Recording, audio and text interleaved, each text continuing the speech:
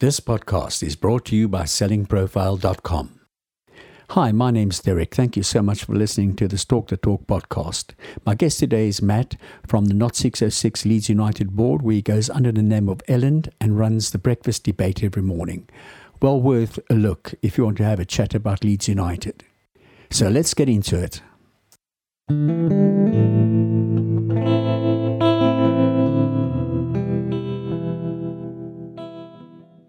Hi, Matt. Welcome to the show. Thanks for joining me again. How are things going, mate?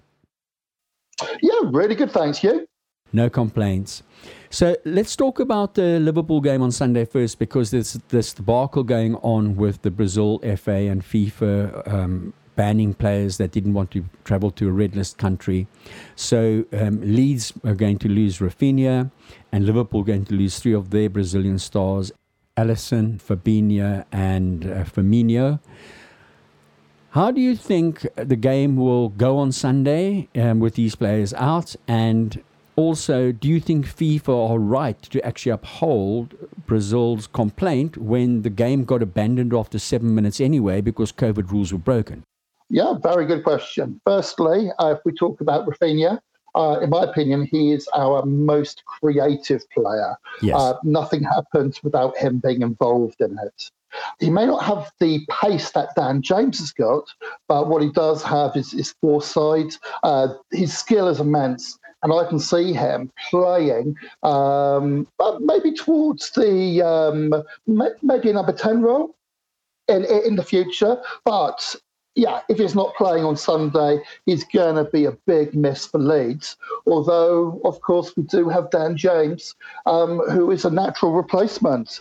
And, if we had a choice with us being without one of our star players and Liverpool being without three of their star players, then it probably gives us a very slight advantage, although, of course, they do have more strength and depth than us. That's a good point, because if you look at those three Brazil players in the Liverpool team, that's right down their spine, isn't it? The goalkeeper we know is world class.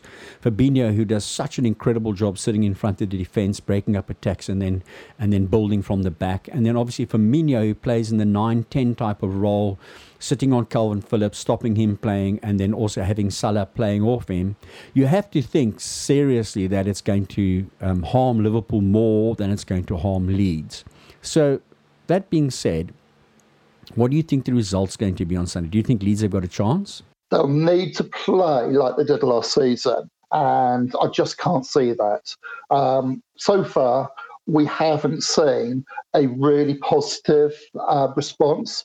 Well, I think the closest one was against Everton, and obviously the Elland Road crowd played a massive part in that. Yeah. But truth be known, I think we'd probably lose by a couple of goals. Okay. I think that we've got a chance. I think we've got a chance of at least a point and potentially turning them over. And I think it just depends on how Leeds set up and play. So I don't think we'll play three at the back against Liverpool because they play with the one striker. And also three at the back, I don't think we look entirely comfortable in terms of getting the ball out of defence to attack very quickly. I think that a draw I would take right now, but I think there's a chance of a win. So I'm going to go 1-1. Or what do you reckon? I'd bite your hand off for a 1-1. I think it very much depends on whether both Klich and Firpo are playing. Both had COVID a couple of weeks ago and are both only rated at 50-50. And Dallas is having some personal problems, which kept him out of the recent international break. These are obviously first-team players for us. These are like dead certs for us. And the question will be, without, let's say, Firpo and Dallas, who's going to play down the left side? And, Liverpool are just going to exploit that. Well, you could have Harrison going to left back with Dan James in front of him. I mean, we don't know. We'll see what happens in terms of that. Hopefully all our players are fit and we can put out as close to a full-strength team as possible, because, again, this season so far we haven't been able to do that. So hopefully we can do that. Yeah, I think it will be nice to see Jamie Shackleton play. He's probably been one of our most consistent players this term. And it'll be nice to have him working his magic. Right, so what's your score then? I'm going to go for a 2-0 Liverpool. Ouch. I'm not having you on again. Okay, 2-0 it is for you to Liverpool. I'm going 1-1. And then FIFA, do you think they're right to uphold this ridiculous ban? It's an absolute travesty. How can anybody expect players which are worth tens of millions of pounds to travel to a blacklisted country, supposedly having to quarantine, ignoring that quarantine and playing the game, and then coming back to the UK where, again, they would have to quarantine. It doesn't make any sense. No, it doesn't make sense. And the key thing for me is it's not about whether or not you want to play for your country or anything like that. I don't think that's in question. I think it's about forcing players to travel to a red list country where there's a chance they could get ill. I mean, if a player looks at it and goes, for my own personal safety, I don't want to travel to Brazil right now because it's red list and there's a threat there because of COVID, and there's a reason they red listed. So I want to look after my health and my family and my career. So right now, I don't think it's right for me to go to a red list country. Let's put it this way. If I was on holiday right now, would I go to Brazil on holiday? No. So why the heck would I go there to want to go and play a football match where I could get infected? So for me, it's a nonsensical ban. Then also the fact, Matt, that the game got abandoned and the police, etc., went onto the field after 7 minutes, abandoned the game. Brazil-Argentina match. Yeah. Oh, yes. Yeah, I mean, surely FIFA needs to just look at that incident alone and go, well, it's a non-contest anyway, so if the players didn't go, it doesn't matter. You just wouldn't read about it, would you? Police invading the pitch after 7 minutes. I know. It's madness. Matt, I totally agree with you, that the whole FIFA thing was a debacle, and hopefully they can fix it. So let's move on to our summer transfer deadline day signing, Dan James. Good or bad?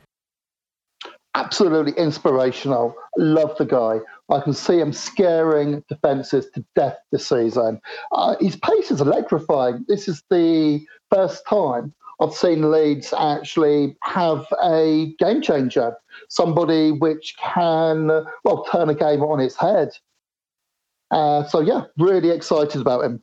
Yeah, I agree. I was absolutely thrilled when I heard Leeds were going to get him, because once Ronaldo decided he's going to go to Manchester, which was great, because that then opened the door for Dan James to leave. And I think Manchester United have missed a trick with a really talented young player.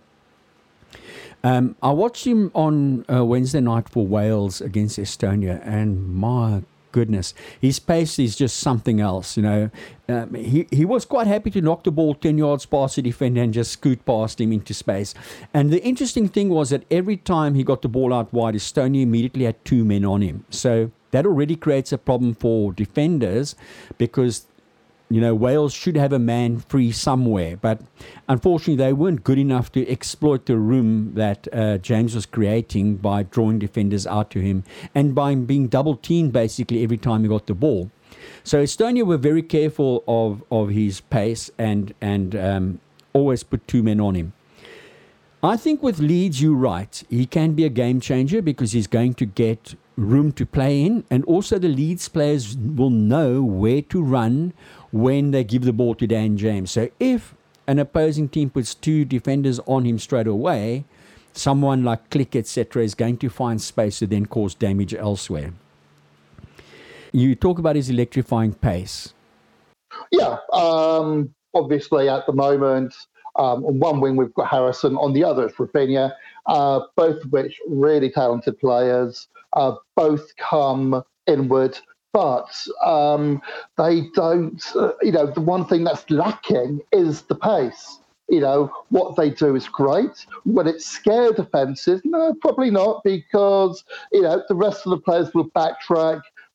As we've seen so many times, they'll get 10 men behind the ball. Now, when someone's charging at 100 miles an hour, you don't have time to get back. I agree. So hopefully we'll be able to exploit defensive this season, and you never know, Bamford might hit 20 plus. Well, also the thing is, the way Leeds play so effectively on the counter-attack. I remember when he was at Swansea, it was against Bristol City, a home game for them. Bristol were attacking because they needed a goal, and Dan James got the ball, I think, just outside his penalty area. I think it was from a corner. And he just ran the length of the pitch and stuck it in the back of the net. And it was incredible to see the Bristol team chasing him and not getting near him. And he just went straight down the middle, dinked the ball past the keeper, an absolutely superb goal. And when I saw that, I thought, this guy is a perfect Bielsa player, because that is exactly the way Leeds play. And if they can get him on the ball, running into space, even if it's from deep, it's going to do a lot of damage. And I think the key thing for Leeds is that if we score first, then other teams have a problem, because they have to come onto us, they have to attack to get a goal back. And once that space is there and you're getting the likes of Rafinha, Harris... We are very dangerous on the counter. Exactly. Once these guys are getting into that space with the pace that they break at, it's frightening. And Dan James in particular, oh my word, I'm so excited. I cannot wait to see this guy in a Leeds shirt. Yep. And he knows where the back of the net is too.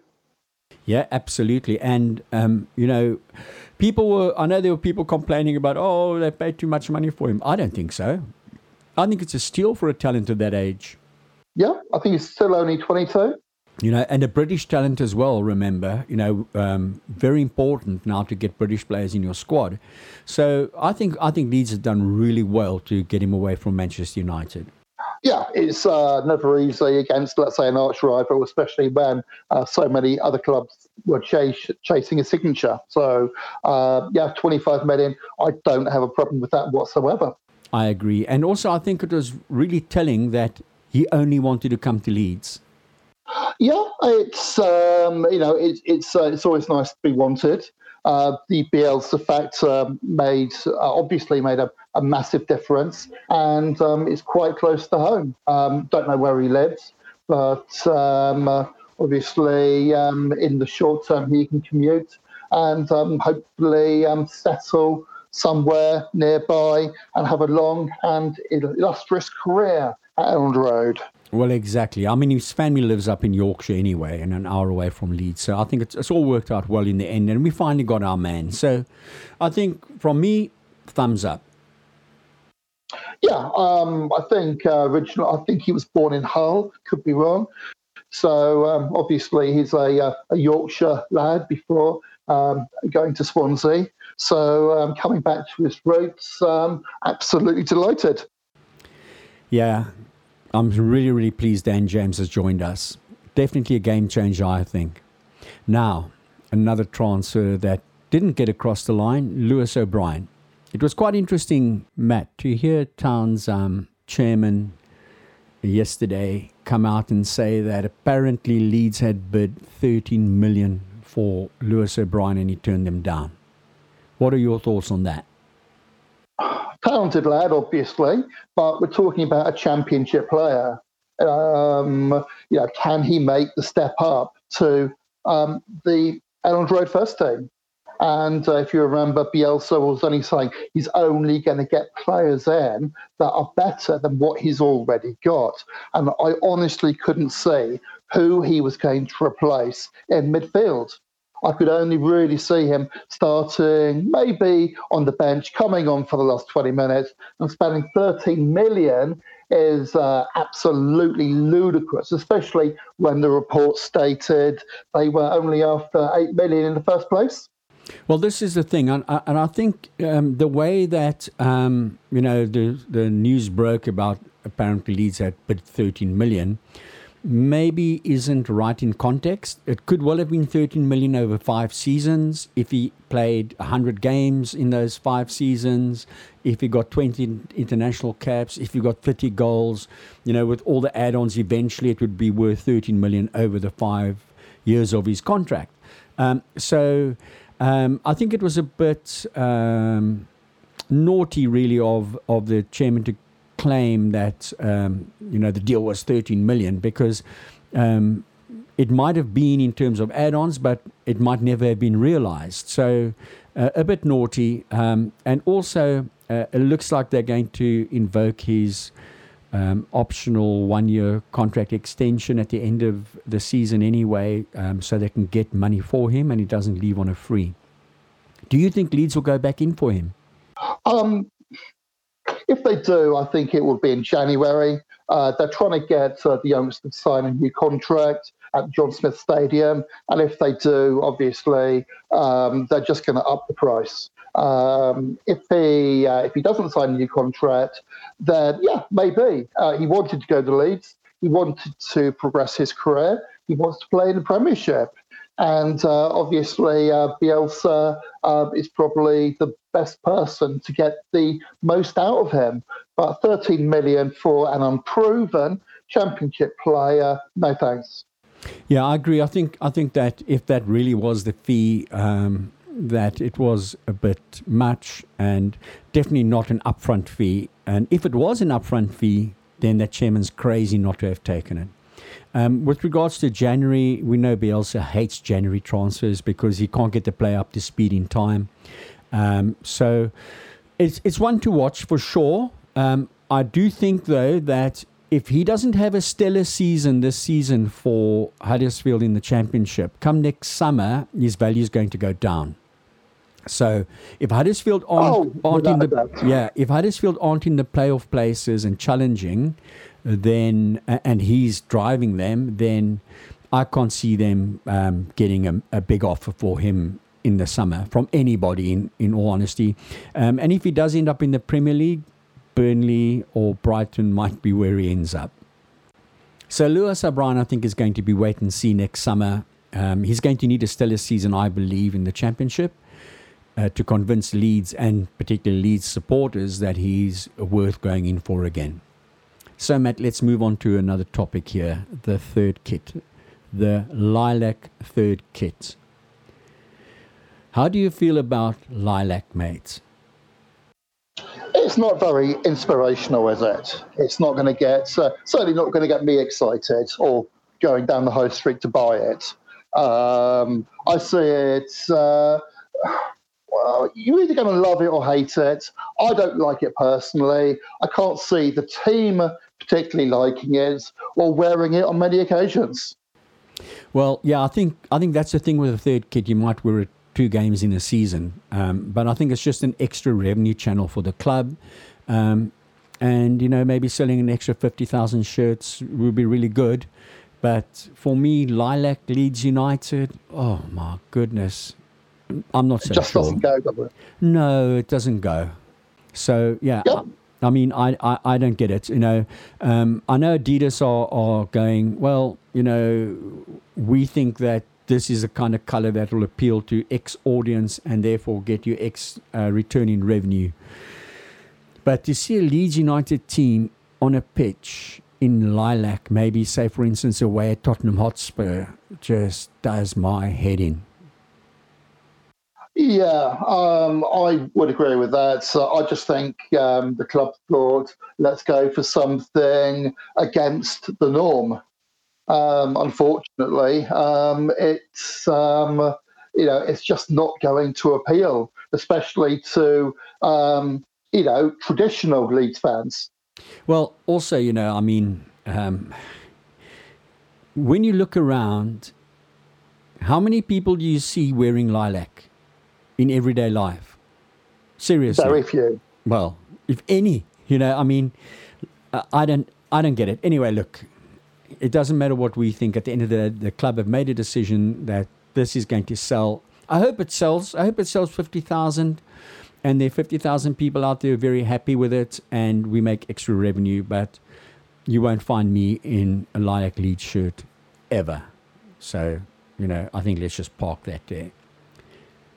So, Matt, Patrick Bamford getting his first England cap. How do you think he went? It was great to see him, don the number 9 shirt. He didn't get any service whatsoever. And I just hope that hasn't affected his confidence. Obviously, he's really hardworking. He put in a real shift for England for an hour, just like he does at Elland Road. I just hope that, it wasn't a positive performance. It wasn't his birthday present that he wanted or deserved. And I just hope it hasn't affected his confidence. Yeah, I was surprised at the way that Southgate handled him, actually, considering that it was a game that England never ever looked like in danger of losing. And also, when he threw on his creative players and Harry Kane, I thought he could have left Kane on the bench and let Bamford have maybe 10, 15 minutes with the creative players on the pitch and then see what happens, like a Mason Mount running in behind, getting crosses in for him, etc. And as you say, then he would have had better service in better areas of the pitch, and we could have seen a completely different performance from him. I was very disappointed. Yeah, I couldn't agree more. It was a little bit like Southgate had his B team, and he wanted to then get rid of his B team and introduce his A team. Yeah, so I felt that, England didn't really give Bamford the right kind of service and didn't try and play through Andorra enough. A lot of shots from distance. And I just think that if they had gotten players to the byline more, got more crosses in, looked for Bamford's runs because he made some brilliant runs but never got the ball, it could have been a bit of a different game. Yeah, and it's equally difficult when you're a striker and you've got 10 men behind the ball. And it was scrappy. He wasn't able to show much of his skill set. Do you think he'll play for England again? Yeah, absolutely. You're always going to get injuries. I can't see him being, let's say, a first choice when you've got, let's say, Kane there, but I can certainly see him being called up into the squad, maybe getting some minutes as a substitute, but as a, I suppose if you look at him when he's playing for Leeds, what the opposition will always try to do is to cut off the distribution to him. And obviously, I think that was Andorra's tactic as well. Yeah, I think personally that this was a good experience for him to get into that England squad, to get into that environment, to train with them. 3 matches, played in 1, and just to get the whole buzz of that whole international environment, I think would have made him hungry for more. And I think he knows now that he's going to need to have a brilliant season in the Premier League if he's going to have any chance of getting into the World Cup squad. And that will be good news for Leeds because he's going to want to go and bang in 17 to 20 goals again this season, which I think he's going to have to do to get ahead of, say, Dominic Calvert-Lewin, who's clearly the second choice striker at the moment for England. Mm-hmm. And so that for Leeds is really good, and I think for Bamford's development will also be very good. The fact that he's had a taste of an international experience, but he knows that he's going to have to step on the gas to have more of that in the future. Yeah, with Bamford, he's also a very unselfish player. So there's been a couple of instances this season where he could have gone one-on-one with the keeper, but has decided to square the ball. I know that obviously he set up Click a couple of weeks ago for him just to kind of flick it over the keeper. Whereas if he wanted to be selfish, he could have challenged the keeper one-on-one. Exactly the same on international duty. The ball came to him. There were a couple of occasions where he set up other players to take a strike at the goal. And how unselfish is that on your first cap? Yeah, so I think he did okay. He had his run. More importantly, he had that week with the England team in that environment, understanding how the whole international scene works, getting that little taster, and going, you know what, I want to get back into this groove. I want to get back onto that bus with the England squad, going to Wembley to play an international match. And I think that'll drive him on to do much better this season. And let's hope he starts on Sunday against Liverpool with a rousing performance. Yeah. He scored last term against Liverpool, didn't he? Yeah, he did at Anfield. Yeah. And there's absolutely no reason. He's sharp. He's got all the movement.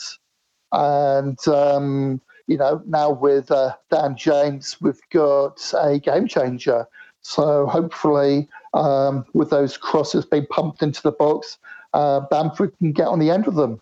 Yeah, let's hope. And as I say, I think that he's going to be pushing really hard to get as many goals as he can now, to have an international career now that he's been in and around that environment. So it's not as if he's still on the outside looking in. He's been there. He's got the tracksuit.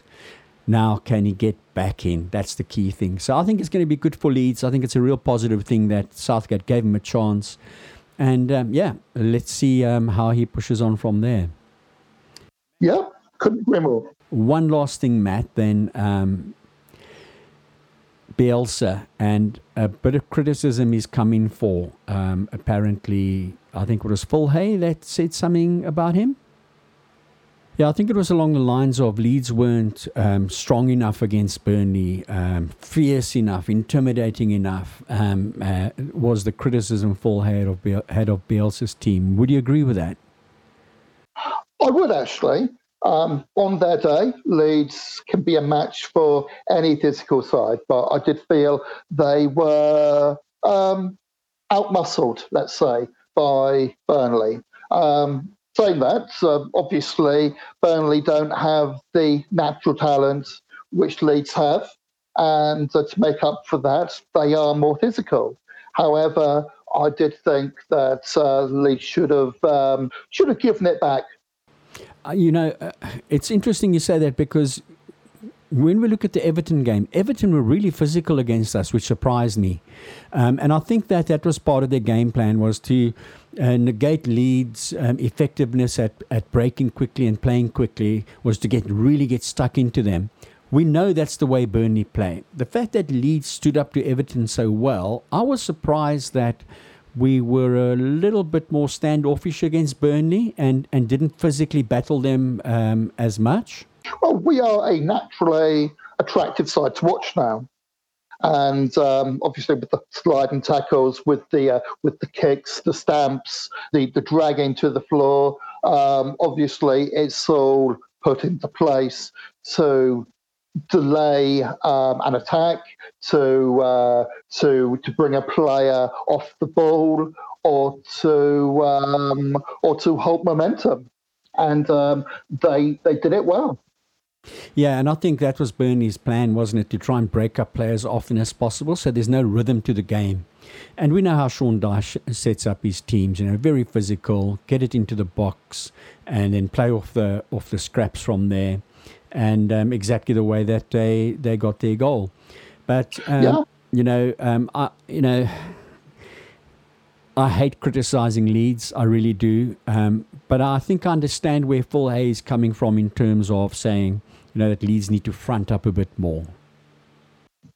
Yeah, I think he was also saying that there was a lack of width, and questioned very much what happens when Patrick Bamford gets isolated, which more and more teams are looking to do, obviously.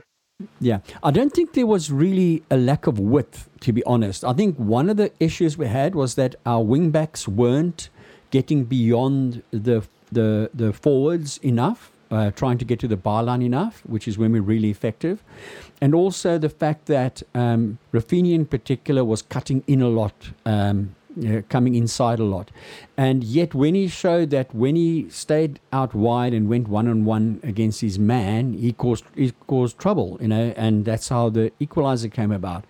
And I think the lack of width wasn't because there wasn't width in the team, but maybe just wrong options were being taken and players were being forced inside a lot more.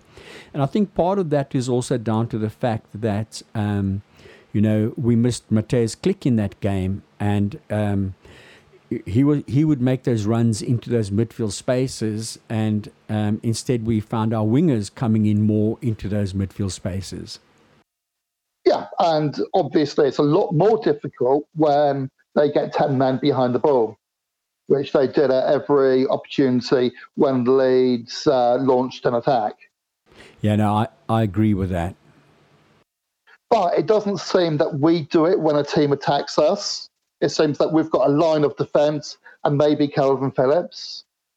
It just doesn't seem that we have that same intensity to defend as other teams. It just always seems that when we go on the attack, every single member of the opposition gets behind the ball, and it's so difficult to break down. It's also obviously because Leeds are built on the counter-attack, so it's always good to have one or two available for the out ball and then crack on from there. Oh, one or two, definitely. But when you've only got your defence, maybe Calvin Phillips, and they're getting forward in their drones, we can't even be outnumbered. Whereas when we go on the attack, I'm not talking about our counters because our counter-attack is brilliant. But when we generally go on the attack, they get multiple, let's say, 2 lines of 4 behind our attack. And it's really difficult to break down. I remember when I discussed the game with you beforehand that, I said, I can feel this is going to be a really hard game. Burnley early in the season at their ground, they're still fresh. They've still got lots to play for. Always going to be a tough ask. And at the time, I said I'd be happy with a point away from home. And, so it turned out. And, I thought we did okay on the day. They were really nasty, really, really nasty. And it's never an easy place to go. But this time last season, we beat them 4-0 at their place. And we also beat them at Elland Road. Both times they didn't score. So, this time, a score draw, and, we were pretty lucky, I think. Bamford was instinctive. It was a great poacher's goal. But I have to say that I think we were a little bit fortunate. Fortunate but deserved, I think, at the end of the day. And also, I think if you look at last season, the game at Elland Road could have gone either way. It was similar to the one that we had at Burnley now in the draw. And also the game at their ground, they had nothing left to play for. They were safe, and their players just decided not to run anymore in the second half. And that's why they got an absolute, caning. But, happy with the point at Burnley. So how do you think we're going to shape up for the rest of the season, Matt, now that we've got that wing wizard Dan James in our side? Do you think he's going to help us push on? Well, without a doubt, he's strengthened the team because he can change games. I'd like to think that we would finish in the top half. And if we have a top half, we've done really well after a shaky start. Yeah, top off. I would happily take top off right now. Well, Matt, thanks so much for joining me on this podcast today, and I hope to speak to you again soon. And enjoy the game on Sunday, mate. Yep, you too. Many thanks. Cheers, bud. Bye.